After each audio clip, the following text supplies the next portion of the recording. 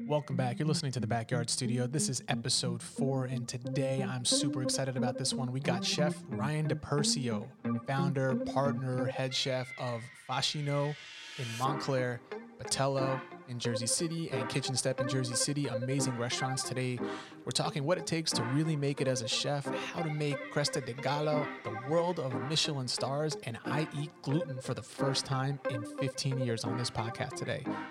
Hope you enjoy it. Tune in, tell me what you like, tell me what you don't, and enjoy.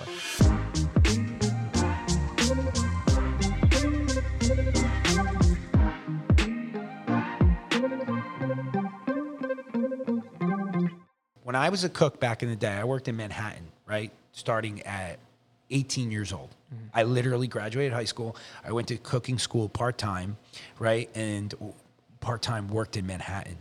And the biggest thing is every Wednesday, the New York Times review would come out, and everybody would fucking rush to the newsstand to pick up the New York Times review. We're talking pre kind of internet. This is culture, right? So I graduated high school. Yelp's not around yet. No fucking Yelp. Everyone's going to like the paper. I mean, it's a famous person writing in a New York column. City. I still don't think they look at Yelp.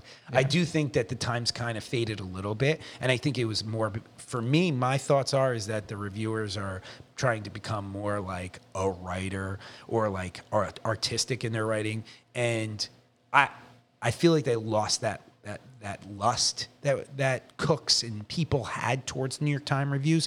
If you got a 3-star review in the New York Times, you were set. Like your restaurant was going to be full. If you got 4 stars, fuck it. You were the king. And how long does that last though? They say restaurants turn around quickly. So do you know any of the Manhattan restaurants that are like 3 stars, 4 stars, and like Le Bernardin? I don't. Okay, I can name you like the big steakhouses. I can name you some of the, like I could say Nobu. And okay, because I've heard about it in pop culture, even though I've never ate there. Nobu's incredible. I've been there like at least a dozen times. I know pop culture places. Yeah. But I don't know, I probably don't know the best restaurants. Yeah. Nobu's incredible. But they grew on a large scale. Mm-hmm. Okay. I mentioned Le Bernardin. Le Bernardin is one of my favorite restaurants in all of Manhattan. It's been open 30 plus years. It's probably way too upscale for, I would say, a lot of people, but I absolutely love it. I fucking love it. You sit down, you're dressed to the nines. The servers are in suits. It's a tasting menu only. You choose your cold course, your pasta course, your appetite, your entree course, and they're not entree portions because by the time you're done choosing, say, like even the fish, there'll be like raw fish and then like warm fish. And then it's insane. That is insane. It's insane. Someone has to sit and think about all that. And then when you order, before your first course comes, canapes come. Like fucking canapes. And it's like, it might be like 3 different types of like tastes. And it's only a 1 bite each. By the time you're done, you've tasted like, depending on the restaurant, Le Bernardin, you're usually around 7-8 courses or 7-8 courses. But then there's restaurants that serve like per se. Do you know per se? Thomas Keller. Dude, I'm so uneducated when it comes to. So he's the king. He fucking Thomas Chef's Table. That's about as much as I know.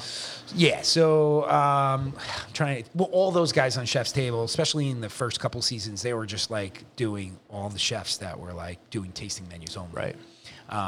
You can go up to 25 courses. It's insane. That man, my girlfriend did something like that in Portugal, and it was like like course 4 was 1 meatball the size of a marble. Yeah. But by the time you're full. You could be overly full by the time you're done. Well, yeah. You think about it. It's like if you're having 25, listen, it's like 25 is extreme. If you're having 12 courses and you have 2 bites, that's 24 bites. Dude, if you're having 8 courses, it still gets you to eat slower and appreciate it more. Yep. And then they'd start doing like, the pizzazz. Like you've seen Ray with his cocktails work with liquid nitrogen where he like pours it in and the smoke comes out and shit like that. Like they do that like with food too. Like I have to show you this video of a restaurant that oh boy. Yeah, what is this? We got snacks. We got snacks? We have snacks. This is a strictly Chef RD. I just realized I haven't said your name and introduced you, like who you are. Thank God I could put something in a title, but I mean, Ryan DePersio, chef, owner, right? Chef, kind of everything. So I'm the owner of Fascino in Montclair. I'm a partner at Kitchen Step and Batello. Okay. And I've been here from day one. Corey is the CEO of the restaurant, and he brought me in. Corey and I knew each other back in the day. We met through our friend Clay Moritzen. Clay Moritzen owns Moritzen Wines in Healdsburg, California. One of the greatest Zinfandel makers ever. The guy is just phenomenal. Oh, dude, I was not expecting this. This is such a treat. So, well, I mean, Ray did hook it up with cocktails. So. Let me tell you what we got, and then I'll continue my story. Yeah. Right. And you really got to describe this good because it's all audio. So we're obviously a seafood-based restaurant, but we do have a lot of options beyond seafood here. But because of us being seafood-based, I wanted a majority of it to be seafood. This is a tuna crudo, all right, or tuna marinata, we like to say. So it's marinated, raw, sushi-grade tuna, and it has anchovy crumbs, dehydrated black olives, and then a lot of citrus and olive oil and stuff like that. So grab your plate. What's an anchovy crumb? Anchovy crumb. So basically we dehydrate anchovies, and then we grind them into toasted breadcrumbs. So it's got crunchy, sea salt. Are they actually bread, though? Yeah. It's not just flaky fish. So it's fish and crumbs that are grinded together. All right? And then here we have the pan-roasted octopus. Jesus. Chickpeas, pepperonata, paprika oil, and then this is a chickpea panisse. So chickpea panisse is just a chickpea cake, but it's just a fancy word. All right? And then we went off the seafood. I don't know if you realize how important pasta is to us in this restaurant group. When I opened back in 2003, I was one of the first guys making fresh pasta. And when I say first young guys, back in 2003, like any restaurants that are making fresh pasta were like the old school Italians, like authentic or Jersey Italian, linguine and clams and, penne vodka and stuff like that. I was one of the first ones like doing like market-driven pastas where it wasn't red sauce. So this is a corn filling with marjoram, brown butter, and shiitake mushrooms. Marjoram is a perennial herb that has almost like the flavor of oregano and citrus together. Got it. Okay. All right? Dude, sounds amazing. So I'm going to tell my story, and you're going to start eating. Okay. I'm going to give you one thing first. And I love that I'm saying this on here. Yeah. So I'm going to do something today that I've not done in a long time. Tell me you don't eat seafood. No. I love seafood. I can't eat oysters. That put me in the hospital a few years ago. Okay. I've been gluten-free since 2003. No, I don't want you to eat it if you're No. Hang on. I've been gluten-free since 2003 when I was 13 years old. Okay. So I tell people gluten-free since 2003. I ended up in the hospital a couple times when I was younger. They figured this was the culprit. So I just cut it when I was 13 and barely ate it since. On occasion, it sneaks into stuff, and I'm fine. Okay. So the joke over the last year with my friends is like, dude, that test was 15 years ago. Just try it, man. Like, you might be fine now. Did you try it? I have, besides like a piece of something here and there. When I say a piece, we're talking, oops, I ate a wing that was breaded because I didn't know it was breaded. Sure. And then I found out it was breaded, so I stopped. Yeah. But I've always been fine after. Interesting. Right? Back in the day, man, I had the worst eczema, all this stuff. And when I cut it out, it did go away. But I was a teenager. So I'm 32 now. I can't think of a better time to test this than with your incredible food. I love the idea that I'm trying this now with your food. I feel honored that you're actually going to do this. Oh, do you understand? People have been trying to get me to do this for years. Like over a decade. When you get a bite. What you got to do is take a photo now, and in 30 minutes, if my face blows up, I'm willing to die for this podcast. Let's do this. All right, you've had all this. I've had all this, but we're going to snack together. I mean, good. What's your favorite thing on the menu here? Oh God, dude, everything's so great. It's hard to pick, man. I mean, like, so Chef Chris made this. This is a new crudo. Start with this. Okay, if you were going to go as a tasting menu, this is how you would start. You would start with the raw, then the cooked, and then the pasta. Oh wow, this was strategic what you did here. 100%. So we went cold. Yeah, we brought it out together, but you're gonna try in this direction. All right. Oh, man, this is big. All right. My parents might have to tune into this one and find out. This is like, my doctor might have to tune into this one. So my nephew was the same way. My nephew was gluten-free for years. He went gluten-free because he was getting massive headaches. Isn't that good? Dude, this is amazing. So One of the best things I've ever tasted. So he's getting massive headaches and all that. Holy shit. He goes gluten-free and the headaches go away. So he stops eating gluten from like, I don't know, I forget. It was like maybe like 9 to like 13. And then when he was like 13, he goes by like, my brother's hilarious. My brother's like, just be like a ninja. Just like, take a little poison at a little bit at a time. And then, so my nephew like takes this advice and starts like nibbling here and there, blah, blah. He doesn't eat gluten-free anymore. He eats everything. I made him sourdough bread for his birthday. I gave him sourdough bread and I gave him a check of money. He's like, get yourself whatever you want, right? He didn't even look at the check. He's like, oh, I can't wait to eat this fucking bread. Dude, if someone told me, this, you can eat a pizza, but it's going to be $10,000, I'd probably like take out a loan. I would do it. My favorite food I haven't had in 15 years. Pizza's the best. It's the best. Do you want some of this? The tuna one? Yeah, Here, dude, this really is amazing. How do you come up with this stuff? Like, are you at home with these ingredients in the house, or are you sitting in the kitchen all night? No. So at this point, I mean, I'm 17 years in creating menus. And don't get me wrong, I've fell flat on my face a few times, more than a few times, probably 50% of the time, but as you keep going and you keep developing, you just you come up with winners, You know how like a comedian bombs, they go out, they try some new material.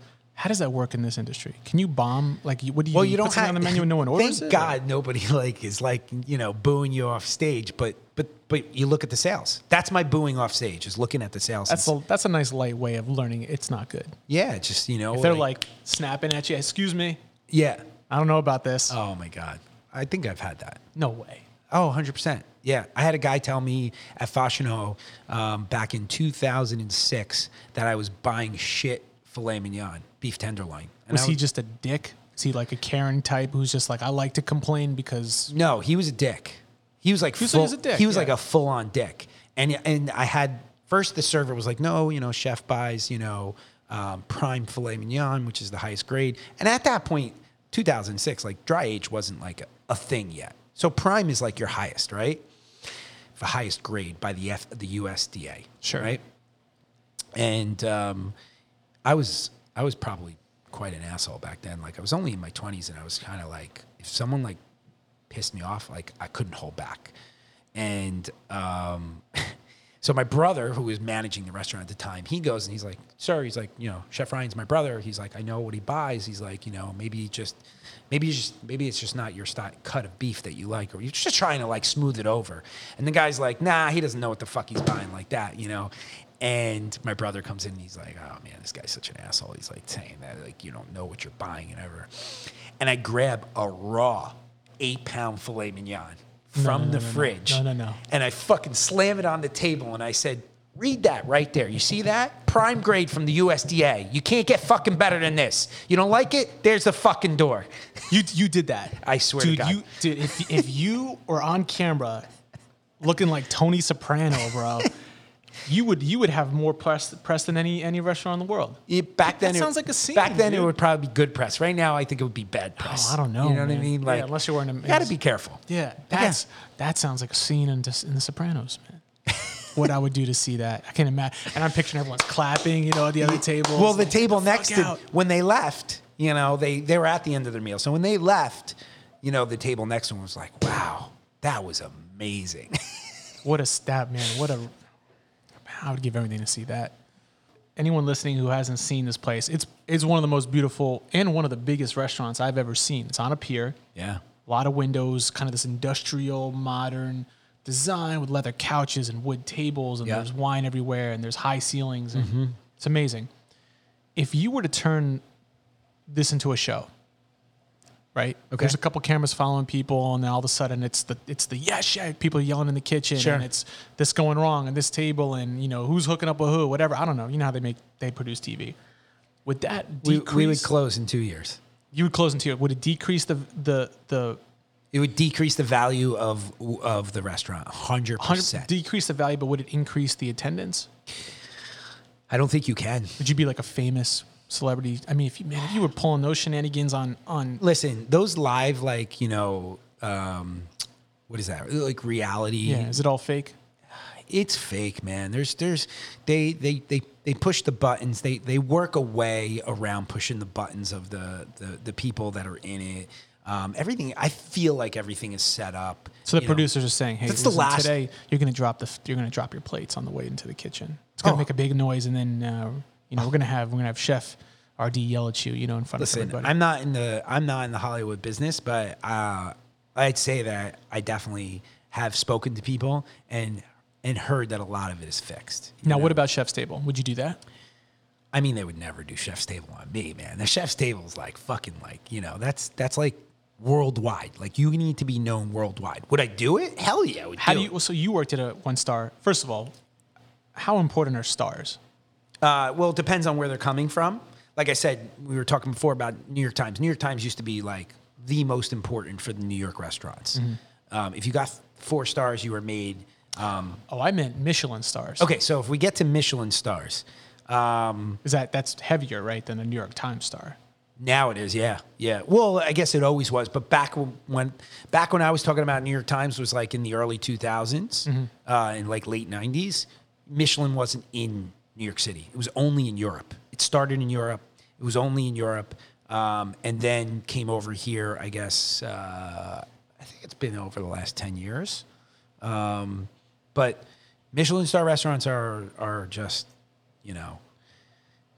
every detail is done to perfection, or they wouldn't be, right? And I feel like they've kind of dropped. I feel like they've kind of dropped the ball on 1-stars, because if you went to a 1-star Michelin in France or Italy, I should say France, back in the early 2000s or late 90s when I went, it still was a wildly upscale restaurant. It was just, I don't know how they actually chose between the 1, the 2s, and the 3s. I guess their choice was, was it absolutely perfect? Was it absolutely great? Or was it very good, right? But they're all in France, they were all trying to achieve the same thing. And there were the best linens, the best plateware, the best silverware. Man, fucking Alain Ducasse, here, perfect example. Alain Ducasse opened a restaurant in New York City, right? At the end of your meal, when you paid, they'd open up a box and they would have fucking like gold ballpoint pens for you to choose from to sign the bill. Like, that's what you're talking about, right? Like, it wasn't the pens that we have that have the name of the restaurant on it, and it's with the phone number underneath, and it's like clipped to the clip. Yeah. No, this was a server that would come over, open up a handcrafted wooden box. Yeah. Right, and then the fucking pen was like gold plated. Yeah. Wonder if they ever disappeared. Well, it's funny. So I worked for what was that? Back in 98, I worked at a restaurant called Monzu. All right. It's actually where Lure Fish Bar, Lure Fish Bar in Manhattan? Yeah, okay. I do know Lure. Oh, look, there you go. Place. All right. So before that, it was in a Sicilian restaurant called Monzu. My chef de cuisine was Adam Perry Lang. All right. Adam owns a restaurant in Los Angeles called APL. Right. He's like King Barbecue, but APL's actually focused on dry aged steaks. Okay. And Adam makes his own steak knives. Like legit makes his own fucking steak knives. He started doing it before the restaurant opened. He made like 100 steak knives around, and they're hanging on the wall. And you sign something when you get the knives saying that if the knife does not get back into the server's hand, $850 come off the bill. I heard of this. I heard about this. Yep. I don't know where I heard about it, but I did. He was on Joe Rogan. That's where I heard it. Yep. Okay. He was on Joe Rogan. I remember that, and I remember there was some story about one of them disappearing and then finding its way back. Yes, that's right. He did tell the story, and he said that that's crazy. He messaged the guy and all that, and he got it back. But $850 tacked onto the bill if it's missing by the end of the meal. Oh man, your kid took that by accident. Think he's being a smart ass. Doesn't tell you. But dude, he made his own knives. So it's like, it's things like that. It's craft, right? So all these restaurants that are getting Michelin they're specializing in a certain craft, and they're offering something that every restaurant does not offer. Right. Now there's 1 star, there's 2 star, there's 3 star. Now to have 3 stars, can one restaurant have 3 stars, or does a 3-star chef just means he went to 3 different 1-star? He got a star at 3 different places. No, you have to be awarded 3 Michelin stars, and you're not being awarded. The chef's not being awarded it. It's the restaurant that's being awarded. He will be considered a 3-star Michelin chef because his restaurant was awarded it, and he's a big part of that. Okay, but it's not. You're not called a 3-star Michelin chef. It's a 3-star Michelin restaurant. Now, if the chef leaves, it's still a 3-star Michelin restaurant. It has to be awarded it every year. You can lose it every year.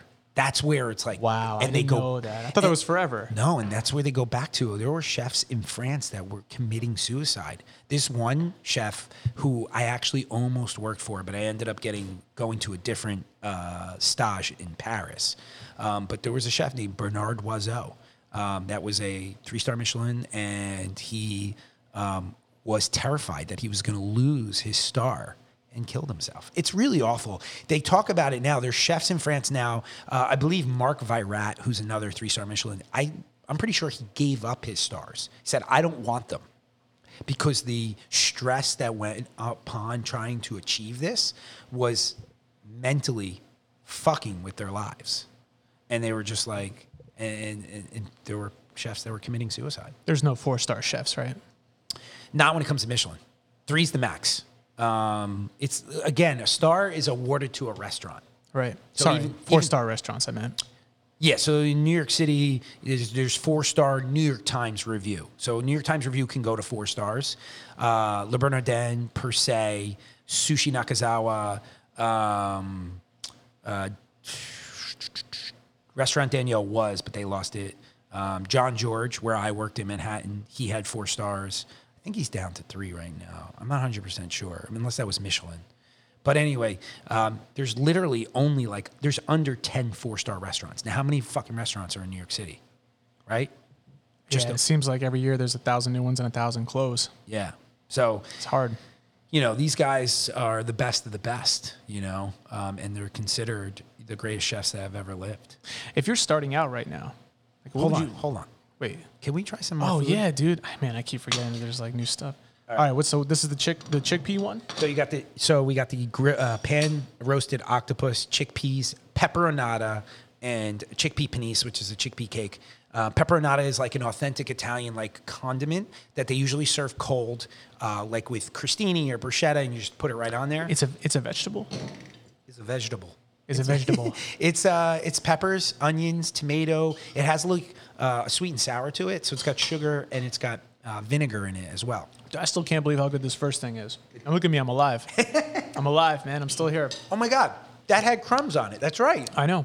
Look at this. Let's see what happens later. But all right, so what do you want me to do with that? What do I do? Do I cut it or something? On your plate. Take the chickpea, piece of octopus, the peppers. Yeah, I wish people listening could see this, because it's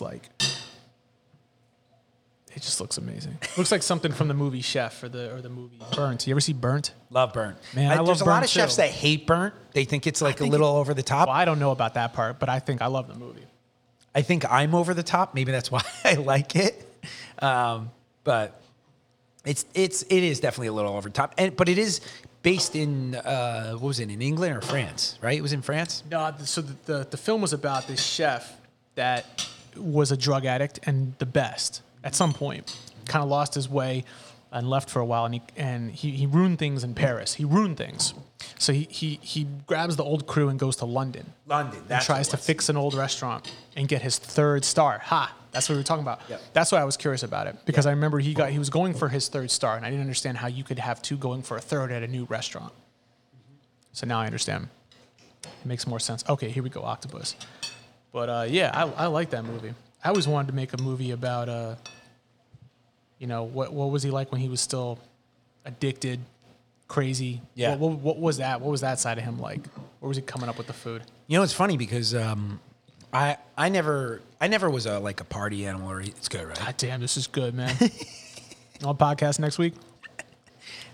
Yeah, like what happens when you don't get fed or get drinks? Like, I gotta bring my own food. I just order in from Patello. if you do a podcast with an artist, they're gonna have to like draw a picture of you while All right, sing me a song. So I'm sorry, what were you saying? Well, it's funny because I wasn't really much like. I mean, I went out a lot and I drank a lot, but I never really got crazy partying and stuff like that. But we were just talking about Joe Rogan, and it was funny. One of his podcasts, was it Post Malone? I forget. And he was talking about how some artists are at their best when they're the most fucked up. That's so true. I don't experience it because I never gone there, but like I can't imagine. How do you focus? I think it's the opposite. I think because they're not, I don't want to say not trying. You look, I mean, all right, so some of the best songs are the saddest songs, right?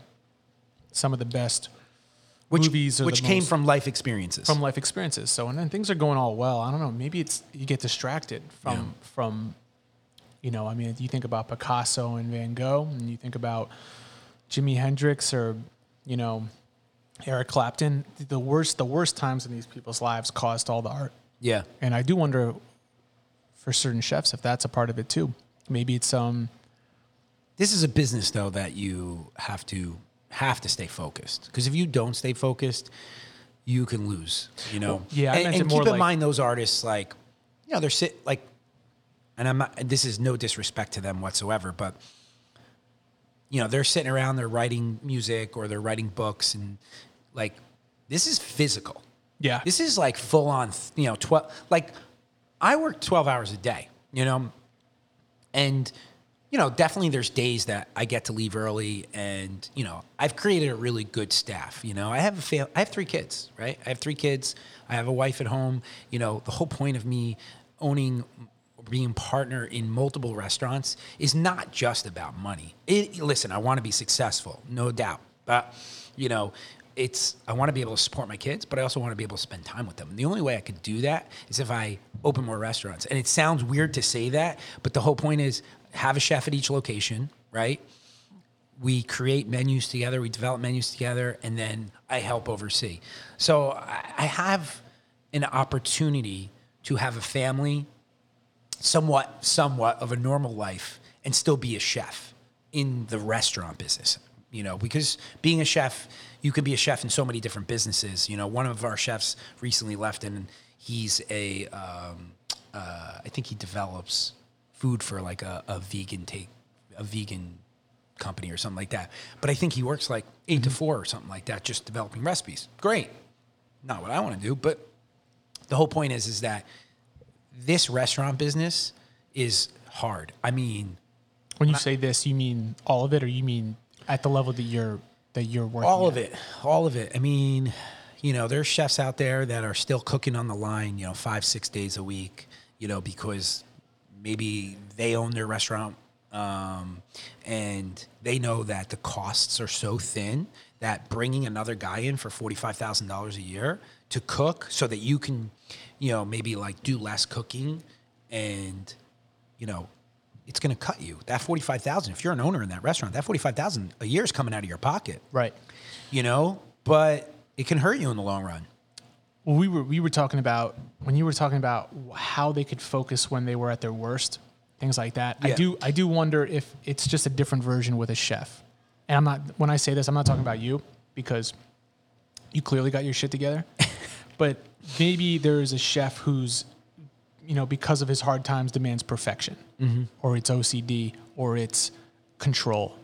Who knows what? Yeah. And all of a sudden, the kitchen gives you this opportunity to have control, or to demand perfection, or to, you know, I don't know, focus whatever's been a negative in the past. I don't know. Some people become obsessed with things too. And I think, you know, I mean, to be a chef, man, I can't even imagine. Well, that's where you have to let go. You know, that's the hardest part of being a chef. Like you were talking about control. Like, you know, if you micromanage, meaning that you have to see every single step that goes through, you know, it makes you a very dedicated person, but it takes over your life. You know, if I wanna take my wife out on a date night on a Saturday night, like if I'm at the restaurant every Saturday night, right? But say every fourth or every fifth week, you know, let's say once a month I say, I'm going to take my wife out on a date night. And all of a sudden I'm like, well, I can't take you out. I need to be at the restaurant. You know what I mean? Like, even though I got a chef, I got a full staff, they're executing with no problem, right? You're gonna affect your life, meaning that, you know, she's gonna be like, you know, upset that, you know, I can't take her out or I can't relieve her from the kids. You know, like, you have to be able to balance that out. Can you? Like, would you find that when you're out, you're like, oh man, what is going on in that kitchen right now? No, it's been too long, man. Okay. It's been too long. Maybe at the beginning. Yeah, I would say like probably in the beginning, but you know, if you get the right people, right? You just got to hire the right people. If you hire the right people, you just have trust in them and a lot of communication. I mean, Chef Chris here is fucking amazing. Like, it's like, may sound silly, but like we talk literally 10 times a day, every day. If I'm on vacation, he'll call me. And it's not because like it's not because he can't do it without me. Mm-hmm. It's just like, it's his respect to like keeping me informed of what everything's going on. And he'll say to me, yo, tell me not to call you. I'll be like, no, like, you know, like wife's in the bathroom getting ready for dinner. Like, you know, call me, you know, like if it's the right time, like let's talk, you know? And that's just every day. Like if he knows he's going to see me at 11 o'clock in the morning at the restaurant, but he wants to get something off his head, he'll call me, you know? And the same thing here. I'll do the same. I'll be like, hey, I worked last night at the restaurant. He was off or something. I'll be like, Garmaget, and I'm not going to be in the next day. I'll be like, hey, Garmaget was, you know, executing the octopus poorly. The Czech pea panisse was not coming out crispy enough, and they were pre-doing it, and they should be doing it to order, you know, to make sure that it's hot. And he'll be like, yeah, got it, no problem. It's all about communication. I can imagine. Man, all I hear about is that it is so hard to open a restaurant. It's so hard to run a restaurant. You know, it's one of the hardest industries to be successful in. What's it like now? Well, like you got this. You got what'd you say? I said shit because of the pandemic. Well, yeah, but I mean, you know, we have a team. You need a team. That's the biggest thing. How do you adapt right now with Corona and all that kind of stuff? You know, it's I'm going to be honest. For the short term. Yeah, for the short term. I mean, we're very lucky. I mean, come on, we're on the waterfront. Yeah. You know, people are coming out of the woodwork here. Like, we're literally busy. So we decided to close on Mondays. Mm-hmm. During the pandemic, and we're open Tuesday through Sunday, and we're open for brunch on Saturday and Sunday. We're packed. Like 1 week in advance, the place is full. Like, I did 220 people last night on a Thursday night. That's amazing, man. Because I know some people are really struggling right now. Wait, I'm not done. I'm not done. You're killing it. That's here. Oh yeah, you got two others. You know, Fashionneau and Montclair. I did 25 people last night. So it just, you know, like, we're very fortunate to be in the location we're in, mm-hmm. you know. And Kitchen Step is, you know, you've been to Kitchen Step many times. Kitchen Step is in a very Brooklyn-like looking area in Jersey City, Van Vorst Park. It's sexy. It's cool. Everybody walks to us. So we're actually getting really good business there as well. And I think that also has to do with like being in a city. We're in one of the biggest cities in New Jersey, right? Yeah. Now Montclair is a big city, but more families. Fashionneau is, again, I said, one of my most upscale restaurants. So maybe some of my clientele's not even leaving the house yet, you know? So we're struggling there. And I know that there's a lot of people that are struggling because of, you know, where they are. And, you know, like anybody on Bluefield Ave in Montclair, well, you know, there's no view. There's no New York City view. Sure, It's cars zipping up and down, you know? And when they decided to do outdoor dining, what did I do? I never did outdoor dining ever in 17 years we're open. And when they decided to do outdoor dining, what was I going to do? You know, we were doing the takeout game while everything was closed, which we did pretty decent with. But once they did outdoor, I'm like, I don't even have outdoor stuff. I went out and spent $5,000. We bought tables, chairs, tents, you know, umbrellas. I did gardening. I put trellises up to make it look approachable and welcoming to people that are going to sit on Bloomfield Ave and pay $32 for an entree. Right. You know? So, I mean, you know, we've seen a little bit of an uptick, you know, in the last 2 weeks, but we need that indoor dining. I hear you. How many people can you fit here? Because we're on a pier, and this is just Batella, right? There's a building there, but I don't know what that is. That used to be the yacht club. Is it empty right now? It's empty. They're gone because there's no marina anymore. They've ripped the marina. That's just an empty building. We have storage there. But there was like a sailing school on the second floor. There was bathrooms for the people that had their boats at the marina. There was a washer and dryer and a huge garage. Like there was this one guy that was living here forever. He had like an SL 500 Mercedes sitting in there. You know what I mean? Jeez. But so it's not being used really, other than the storage that we use, and we have a changing room for the staff and stuff like that. So how many seats can we fit on this pier here that we're on? During pandemic? Yeah. So right now we're a little over 100 seats. So that's why we're able to do such big amounts. 100 outdoors. So everyone else has like 8. So we have the outdoor patio, and then we have the open air patio. So when Governor Murphy said to that you can have 2 open sides, you actually have 3 open sides in our patio. And you're talking about, what is that, like 12-foot windows. So it's 12 foot high, all open air. So we're able to get a portion of the patio and then the outdoor.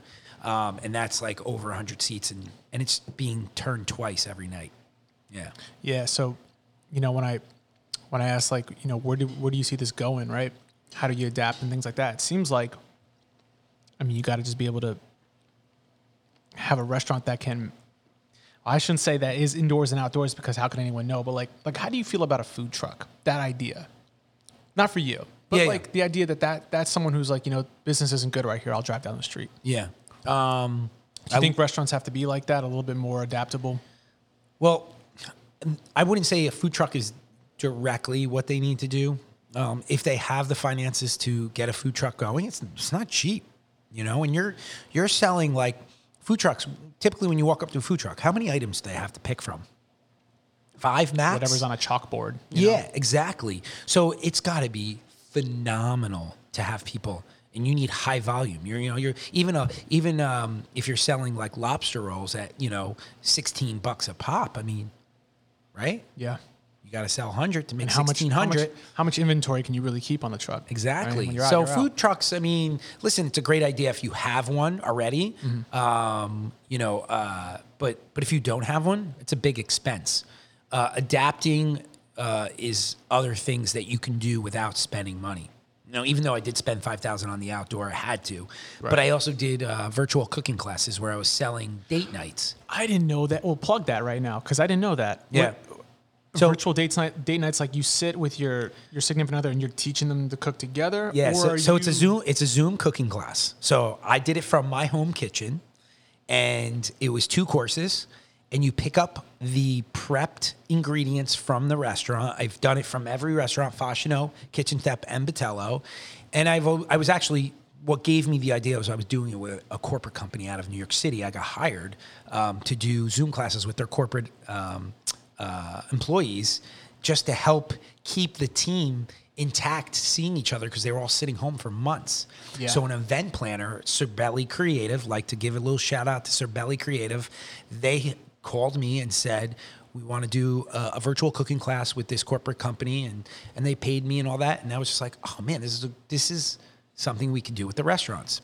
So I did it with the restaurants, $150 a couple, and they got the pre-prepped ingredients a couple hours before the class. They bring them home, they set them up on their table, and it's an hour and it could be an hour, it could be an hour and 20 minutes. You know, it all depends on how fun. I make everybody drink, unless you don't drink. Yeah. It's like everybody has to have a cocktail, a wine.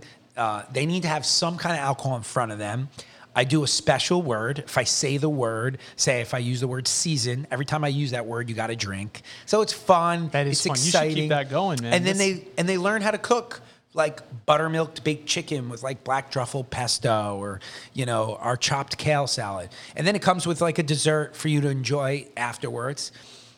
it's an hour and 20 minutes. They getting tuned up by, you hit the end. Yeah. And they're with their significant other, and then it's date night and it's it, Do you have like a best dish, that signature dish that you make? Well, I mean, I have a few. Back in 2004, I created the ricotta and gnocchi with sweet sausage bolognese at Fascino.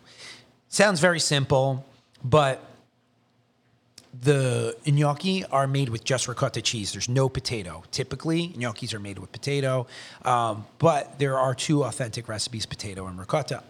Nobody was really doing the ricotta, and I guess I started doing it, and my cousin used to call them pillows of heaven because they were so light. If you eat a bowl of potato and gnocchi, you're like, yeah, I'm done. Like, I want to take a nap.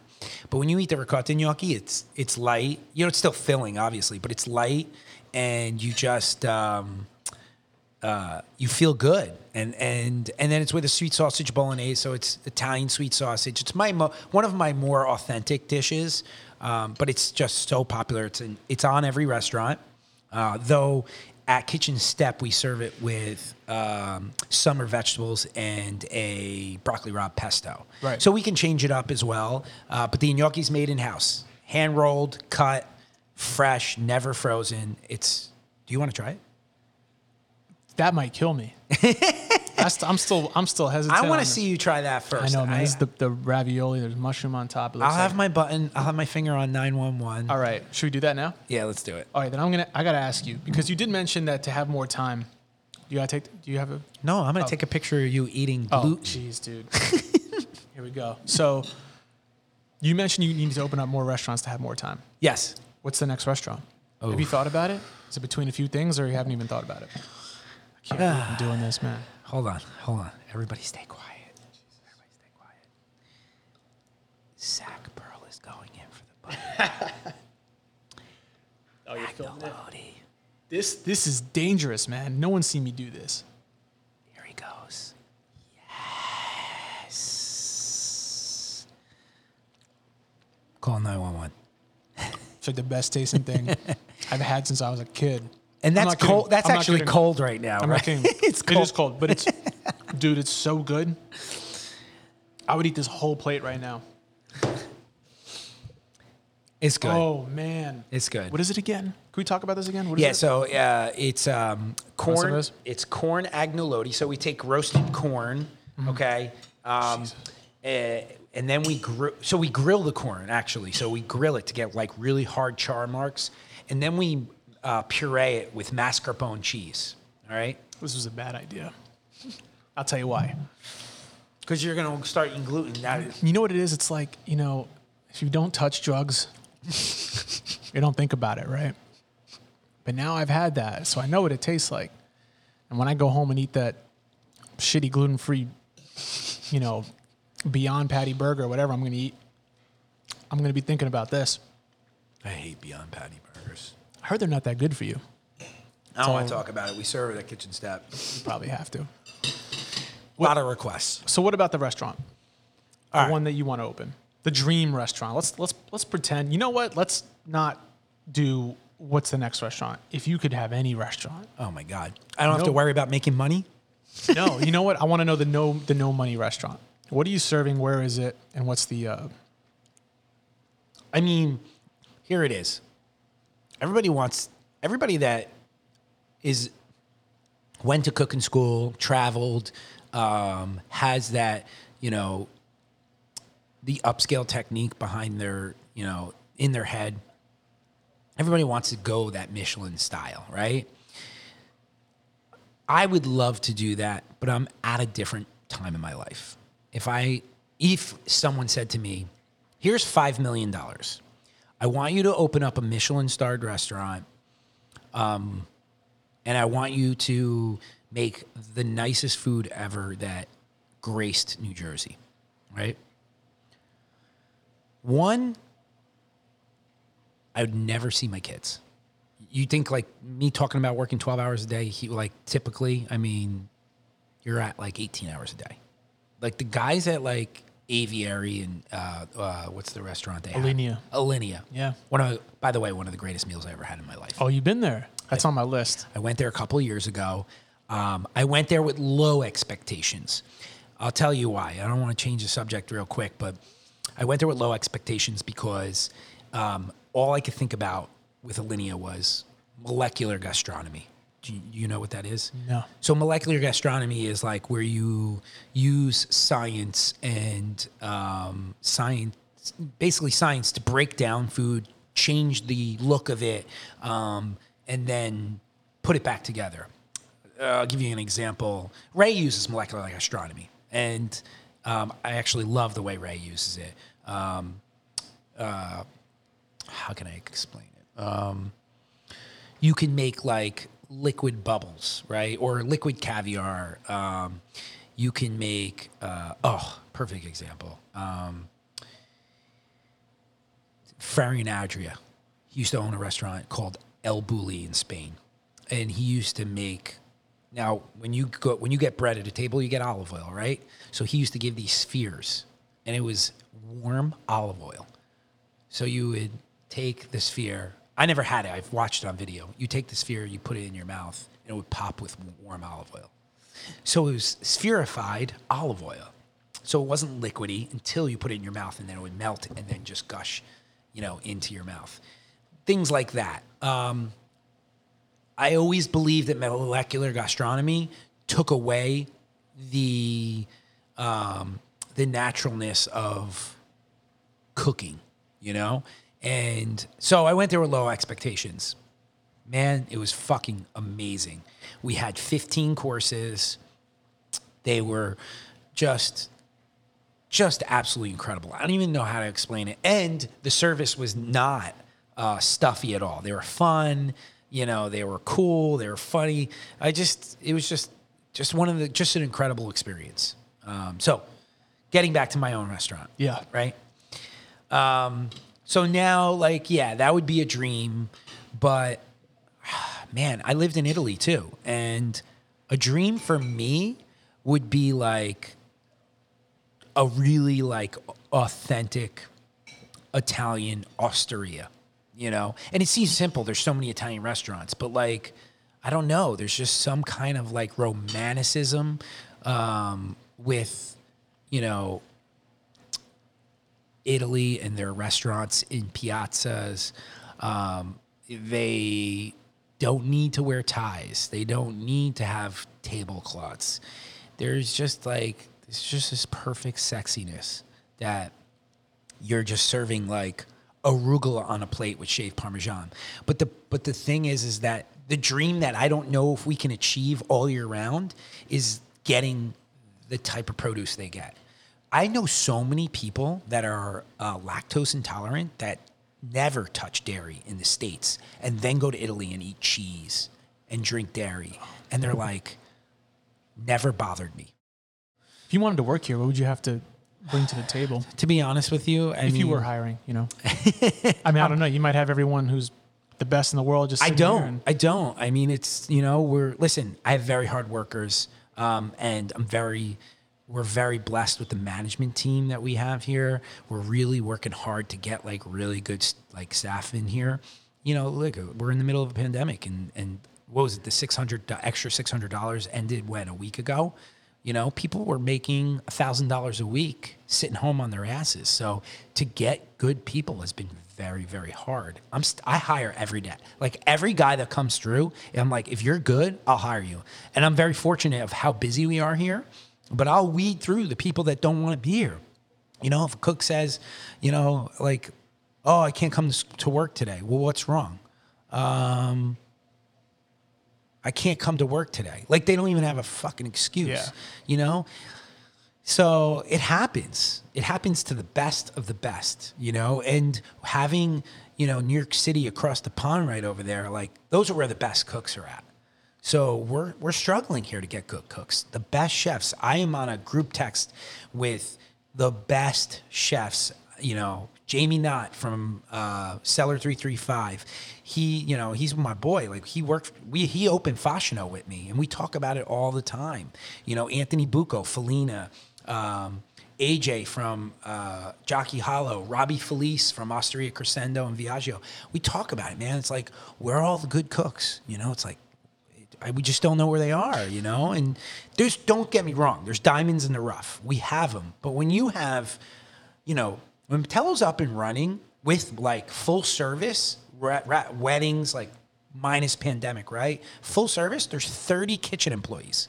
30. That's 2 full employees of Fascino in Montclair. Yeah. We have 15 full employees at Fascino. I got 30 in the kitchen here.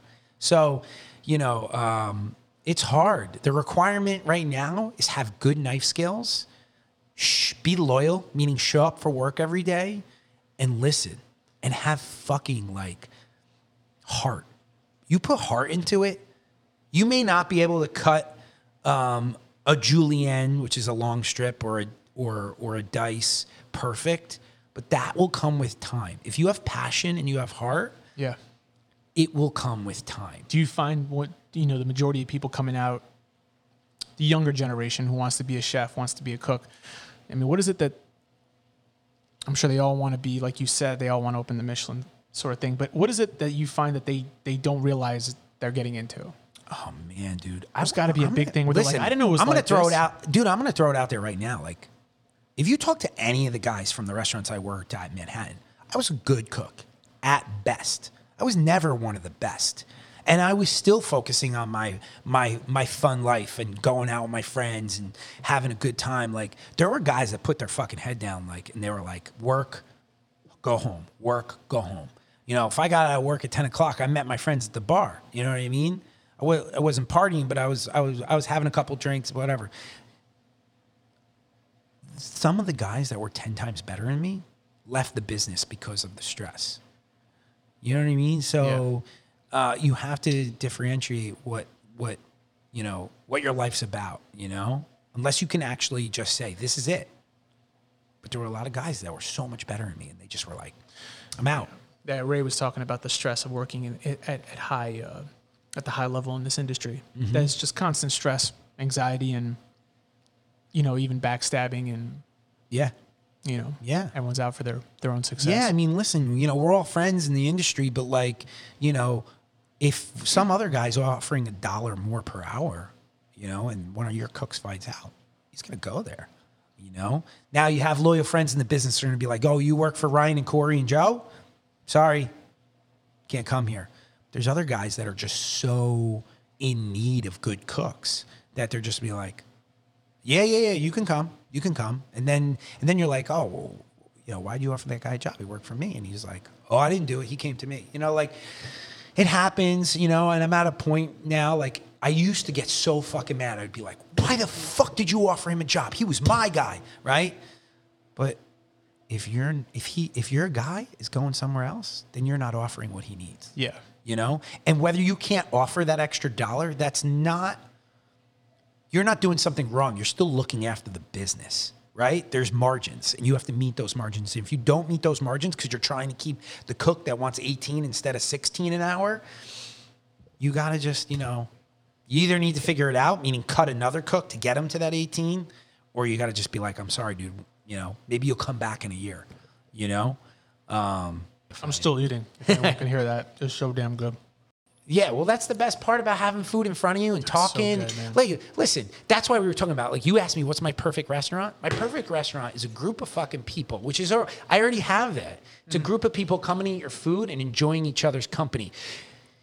Even though we're in the middle of this pandemic right now, like, when people walk through that door, right? That door right there, that door I'm pointing to is the front door of the restaurant.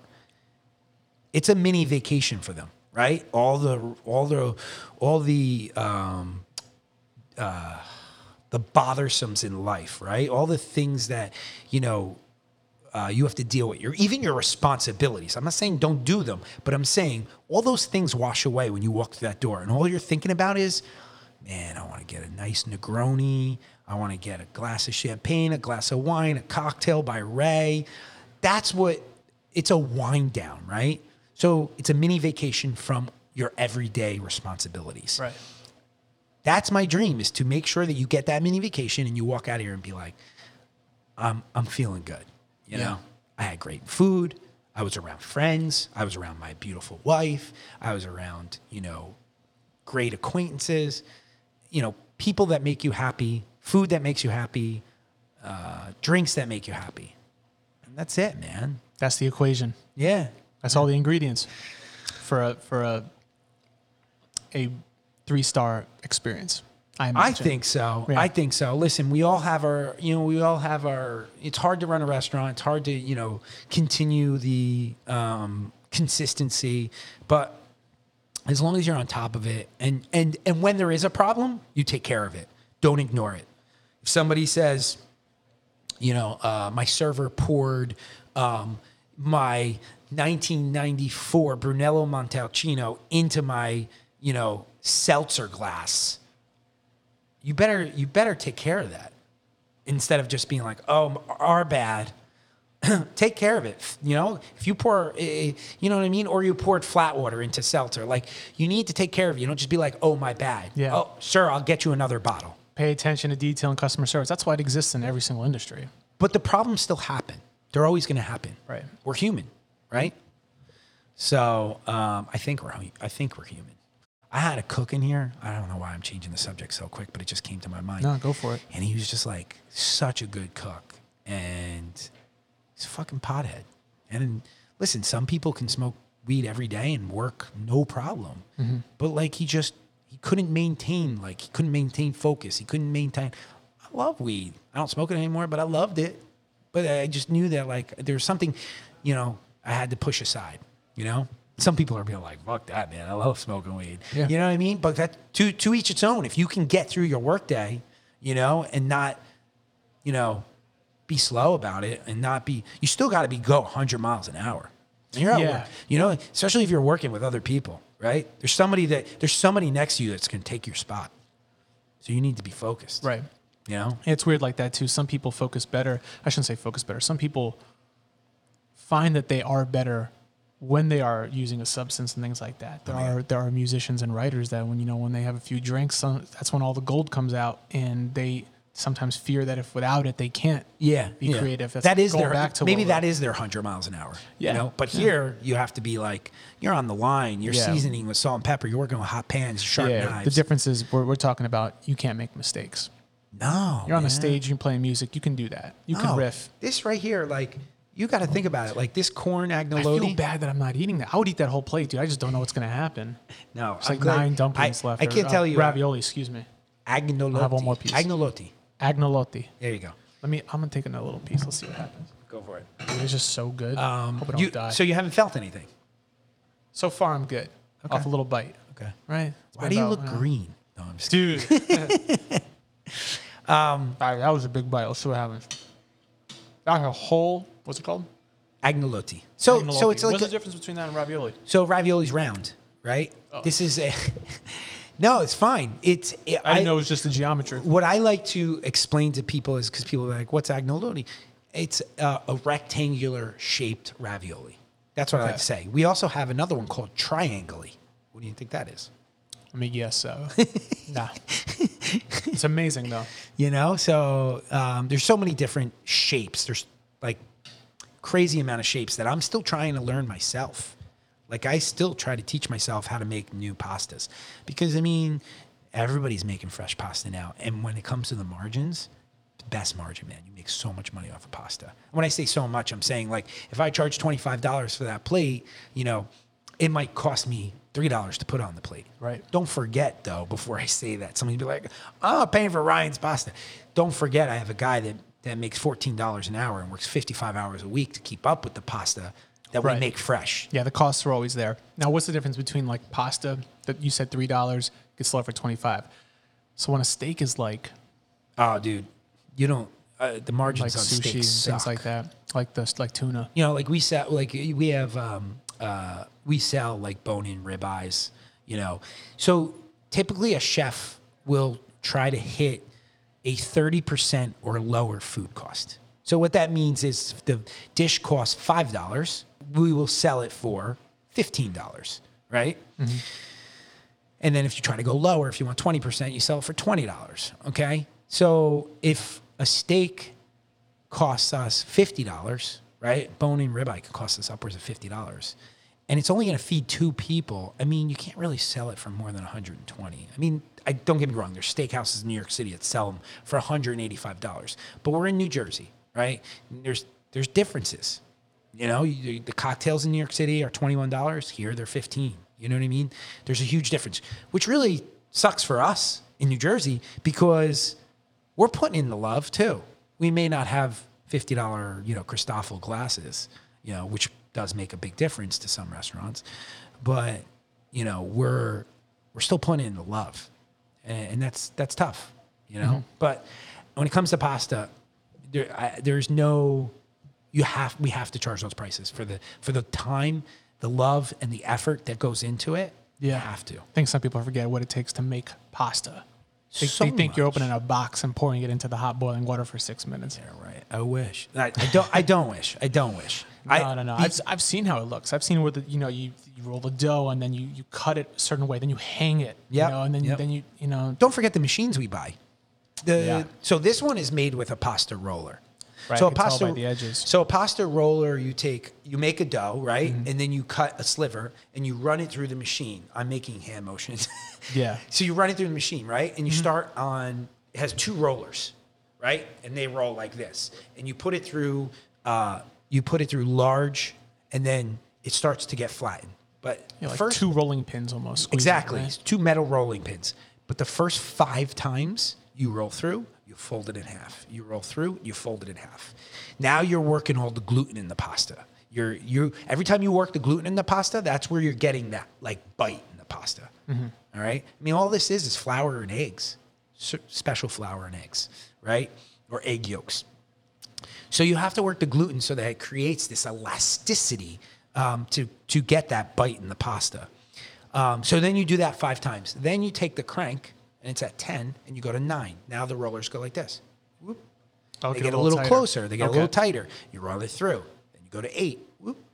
You get all the way down to 2. 2 is like this, right? Yeah. So you're running a thin sheet. So that is right here. This is 2 sheets pushed together. So this was flat. We rolled it over, okay, and tucked it under for the fancy shape. But Right. But the whole point is that it's a thin piece of dough, right? Then you gotta. Now you also spent an hour and a half making the filling. Yeah. Right? So you made the filling. Now you're putting the filling in. You're rolling it. You're pinching it, right? Yep. These get pinched right there. And then you got to use a special tool to get that kind of teeth-like right? edge to it. Which we imported from Italy. Not much, $20 tool. But that electric pasta machine that we're using, the electric pin, the pin, rolling pins, whatever. I can't even fucking talk now. Yeah. That's $1,400. Crazy. Right? Back in the day, it was by hand, right? Oh, my God. Can't imagine. So there's this guy in Los Angeles. He has a restaurant called Felix. I heard of Felix. I Yes. heard it's really good. So the guy makes all of his pasta. There's no machines. He's a little extreme. Oh, you know why? He was on Joe Rogan. It's his favorite. I think it's Rogan's favorite restaurant. Yes. Yeah. So he makes everything with a long pin and hand. Everything's made by hand. Something Everything's about folded. that, right? Something sexy about it. Super sexy, man. He has a hashtag, fuck your pasta machine. I love that. Yeah. But it's an art form that you have to learn through somebody. And he went to Bologna and went to this old woman. Unfortunately, I looked into it. I literally looked into it. After I watched his movie, I was like, maybe I'll go to her school for 2 weeks. She closed. But yeah, man, I'm dying to just learn more about that and stuff. But then we have another pasta machine, an extruder. So special cuts that you can't fold and put together, like rigatoni, right? Then you have ones that you may never have heard of, Cresta di Gallo. We have a paprika Cresta di Gallo. So Cresta di Gallo looks like the coxcomb of a rooster, and it's a round, and then it has wiggles. It's a pasta. Is there something inside, or is it just the pasta? No. It's just a pasta. So the machine, it pushes you. They have a tumbler, and it tumbles the dough into wet sand. Okay. Right. So it's not like the rolling machine. You make a dough, which you've seen on videos and stuff like that. Dough comes together, right, like a ball. This one's like wet sand, and it's called. And you put the ingredients in the hopper, and the hopper rolls it around in a circle till it turns into wet sand. You let it rest for like 15 minutes, and then you twist the hopper to extrude. It's called pasta extruder. And the dough comes out of the extruder and has a cutter. And then you have these brass dies, fucking $200 a piece, brass dies from Italy. And the brass die has a shape. Rigatoni, lumache, cresta di gallo, bucatini, so many different shapes. Torquillo, Garganelli. Garganelli I make by hand, but they do have a Garganelli cutter. And that machine, the one we have, $5,500. You know what I mean? And that's how you make all these dishes. That's how you make your rigatoni. That's how we make all of our pasta. So we have these two machines. Right? So we have these two machines, adding up over $7,000. We have a $14 an hour cook that works 55 hours a week making fresh pasta, and then it's ongoing. Yeah. And we're doing 1,500 people a week. Yeah. So think about how much pasta we're making. Yeah. Well, I'm not surprised by the cost of the equipment. I mean, I laugh when someone will ask me to, like, hey man, would you like to? I need to shoot a music video. Can you shoot it for me? My budget's $300, and I go, man, my camera cost me $10,000. Come on, man, it's gonna cost $100 to get to you. Yeah. So I get it, man. People are always surprised about the cost of equipment, but man, when it turns around, all it really is just it's a much more efficient way of getting what your product or your service. Right? That's all it really is. No, it's the truth. I mean, there had to be a way to make this stuff before the machine. How do you make rigatoni before, in the mid 1800s? God, I don't know. Right? That'd be interesting. That's an excellent question. Right? All these things. I don't know. I've learned a lot, not about pasta, but about the things that they did back in the 1700s. I've been watching the show Outlander. Did you ever see that? It's on Netflix, or what is it? Well, it's on Netflix now. It came from Stars. But it's like the British and Scottish army against each other. Oh, it's not like a cooking show. No. I'm picturing cooking shows. I totally just got off subject real quick. Hey, but when you mentioned 17 pasta. and 1800s, I'm like, oh yeah, this show Outlander. I've heard the name. I'm not. But yeah, it was just like, it's like, has nothing to do with the show, but like, oh, I'm going to bathe in the lake because there's no showers. Yeah. That's how it used to be. Yeah, if you were upstream, or they were like downstream, churning butter to make butter, like they're like, and then you had to store it a certain way. Or there's no lights, and they're like just lighting candles at night, churning by candlelight, and then you had to put it somewhere and hope it didn't go bad. I guess just crazy shit. You're like, man, we got it good. We now. have it good. We do have it good. We're sitting. Where are we sitting right now? By the way, in Batello there is a room. How do you describe this room? This is the private room, right? Yeah, this is our private wine cellar. We probably have a few thousand bottles. Well, we're actually a little light with the pandemic. Usually all the cubicles are full to the brim. So typically we'll have a few thousand bottles in here, or I'd say maybe 2,000 bottles. You can sit 16 people comfortably in here. And it's temperature controlled, which is nice because if we were sitting outside, it'd be nice and hot, but we're pretty chill in here. 16 people. You said 16 comfortable, private. We even have a screen for corporate events. Anthony Carino designed the restaurant, and he designed this room. How do you reserve this room? Do you have to? Is it a spend minimum? You have to book it. Is it private? There is a spend minimum. I want to say it's 1,000 or it's 1,500. And we. You call here, there's an events line. We have 2 event planners, Dominique Borzamati, she's the head event planner, and then you have Megan as well, who works with her side by side for all events. Yeah. And when we were like full go, we would have 180 people in the dining room, a private dinner in here, and then like say 80 to 100 in that room private. It makes me happy to know that things are still happening. Even though the whole world's standing still, there are people still opening restaurants. Yeah. People starting to work at new restaurants. Makes me happy to hear. But we just, we got to get through this. Yeah. We got to get through this. And I think that even though, they're trying to get a vaccine and all that, which I don't even know if I'm like 100% sure, but what I am for is getting businesses back up and running. We obviously have to take COVID-19 very serious. I took the test before we opened Batello. Okay. Just like a lot, the entire staff took the test. We went down to Jersey City, where they're doing the tests. if you're a resident or you work in Jersey City, which huge shout out to like Mayor Phillip, man, for like the shit that he's been doing, like for Jersey City. I think we were the first ones to shut down, like in the whole world or something. Yeah, right. Dude, it was pretty quick. Jersey City was the first ones to be like, we're closed. Yeah, yeah, and you know, I think when that first happened, I was actually my old self. I was pissed off. I was like, what the fuck, man? Like, we're businesses. Can't just shut down businesses. But then my brother got sick and like, you're like, oh, it's real. It's real. It's real. Yeah. Yeah, it's a scary thing. I mean, if it was obviously here before anyone knew, right? It's not like anyone says, hey, everybody, just letting you know Corona's coming to our place today, right? It's here. And you find out, right? Yeah.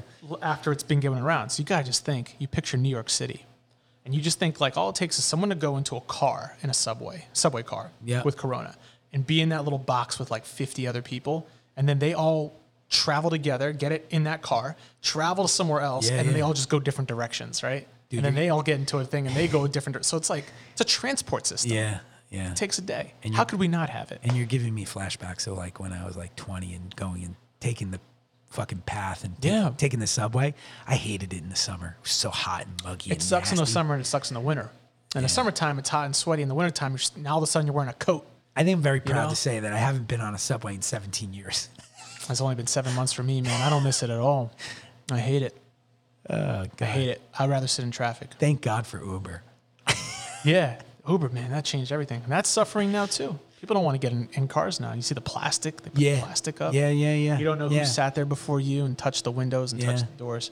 I've been doing it. You know, I'm careful, man. I have, you know. You taking Ubers? With that BMW out there, you taking Ubers?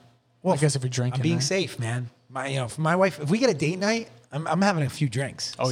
So I'm not going to drive. I think everyone's drinking now. It's nice, dude. It's nice to like get picked up and dropped off like when you're drinking. Yeah. You know?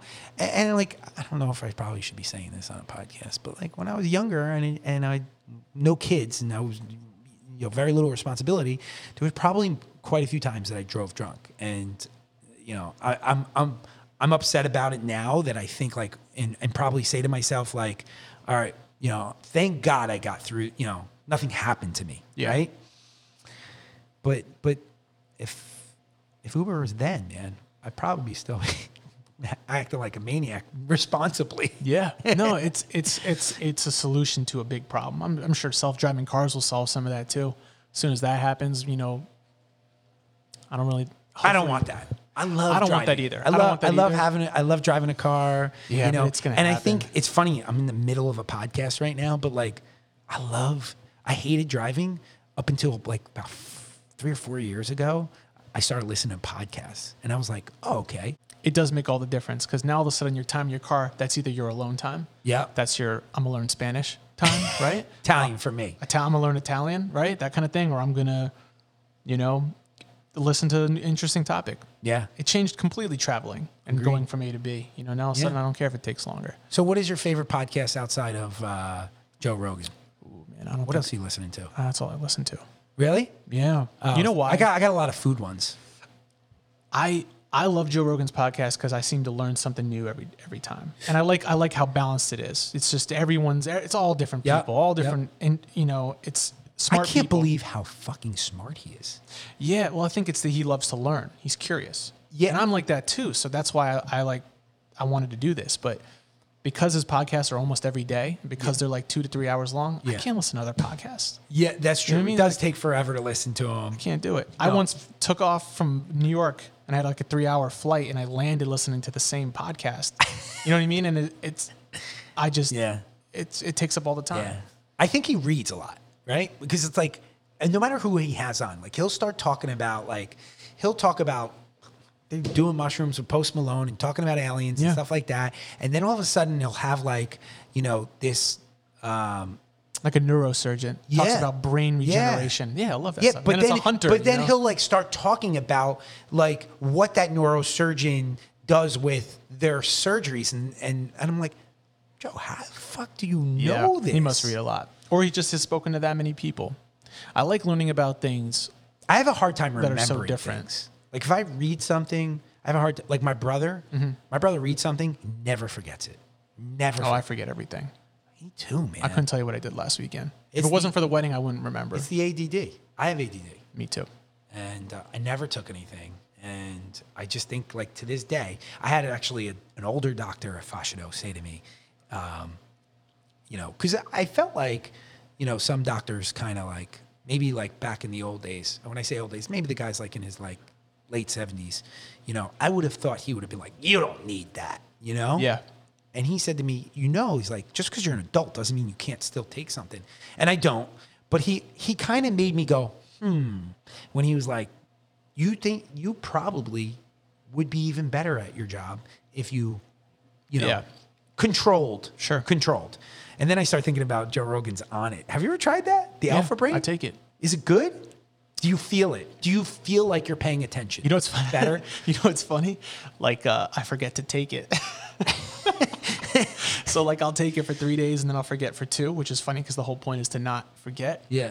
But I do notice when I take it, I'm a little bit, I know it's going to sound like cheesy to say it, but I am more focused. I'm not so, I find that I can kind of just sit and do something longer. And you look, and it could be from that or something and else. you looked into it like it's all, is it natural? It's all natural stuff. You know, it's kind of like, I don't know. Like, man, when that like, you know, that sponsored ad comes through your Instagram about Alpha Brain, obviously it's going to come through because Joe Rogan's involved in it, and I listen to Joe Rogan, and I'm like, oh, I'm going to get it, and my wife's like, you better not be like chemicals in that, you know what I mean? To me, I feel like it's like melatonin. You know, it's like you're taking this thing that's not prescribed, but it doesn't make you tired, does it? No. But it somehow it works. Okay, but it's not working on like a prescription strength level. Cool. Something's happening, but it's not a lot. Is it worth the price of it? I don't know. It also probably affects everyone differently. All right, you listening, Joe Rogan? I'm gonna get Alpha Brain and try it, and I'm gonna. You should try. I'll give you some. I'll give you some. I like it. It also tastes really good. You know, some of the supplements don't taste good. Is it a pill or it's a chew? You can get either one. Powder in a smoothie. Okay. Peach, whatever. I think I have peach. Tastes really good. And yeah, I notice I take it, man, even if it's a placebo, I'm like, oh, okay, I'm going to focus really well today. And then I just, like, I make the most of this thing. Funny story, though, about, like, ADD. Yeah. I have ADD bad. And when I was in middle school, elementary school, I had it really bad. I mean, we're talking, I didn't notice a thing the teacher said. But I remember at the time, you got made fun of if you had ADD, or at least I was. You know, you got kind of picked on a bit. You know, as if it's like this really bad thing, because you're different. Even though probably everyone had it. Sure. But I remember my parents putting me on, like, Ritalin, on like a pill for ADD, and within a week, because I was being made fun of for having to take it, I faked. This is the first time I've ever admitted this. Right now. Oh shit. I faked having an adverse reaction. And I kept it up for a while, for like a week or two, until they took me off of it. And I was never used it. I never was put on a medication for the rest of my life. So I look back, though, and I go, I could have been on this stuff for like 15, 20 years. But because I was picked on, was just like, it gives me like hand spasms. And like, you know, I did this like thing where like my arms would shake. And I blamed it on that. And your parents don't know this. They don't know that. You know? And the reason I'm glad that I wasn't on it is, even though it could have helped me, is because I don't know, first of all, when does it stop? Do I take it forever, right? Yeah. If I need to stop, how hard is it to stop? Yeah. Is it going to completely throw my chemicals off? Yeah. And also, what's the long-term effect of this? You know, what's the 50-year study on taking this every day? I mean, the doctor says nothing. I don't know how they know that taking a pill. You know, I don't know. I don't know how he can say that. You know, my sister-in-law, she told me she weaned herself off like as a teenager. So she went up to like late teenager and weaned herself off. So we got to wrap it up. We got to wrap it up, dude. This was great. Thank you for having me. Man, this is one of the best ones. Can you plug Patella? Where are we? Yeah. Instagram. So guys, you know, my name's Chef Ryan DePersio. Loved being here with Zach. You can follow me. What the fuck is my Instagram? I don't even know what it Chef is. RD, right? Oh, no. Chef_RD. Chef_RD. Right? You find them there on Instagram. Oh, yeah. Let's make sure we get that right. I don't even know. Chef_RD. And the restaurants are my labors of love, Fascino and Montclair with my family, and then Corey Checkett and Joe Calafiore are the brains behind Batello and Kitchen Step that I am blessed to be partners with them in. Support small business, guys. We need it. Hell yeah. All right? Definitely. Peace and love. Thanks for tuning in, guys. Take care. Peace.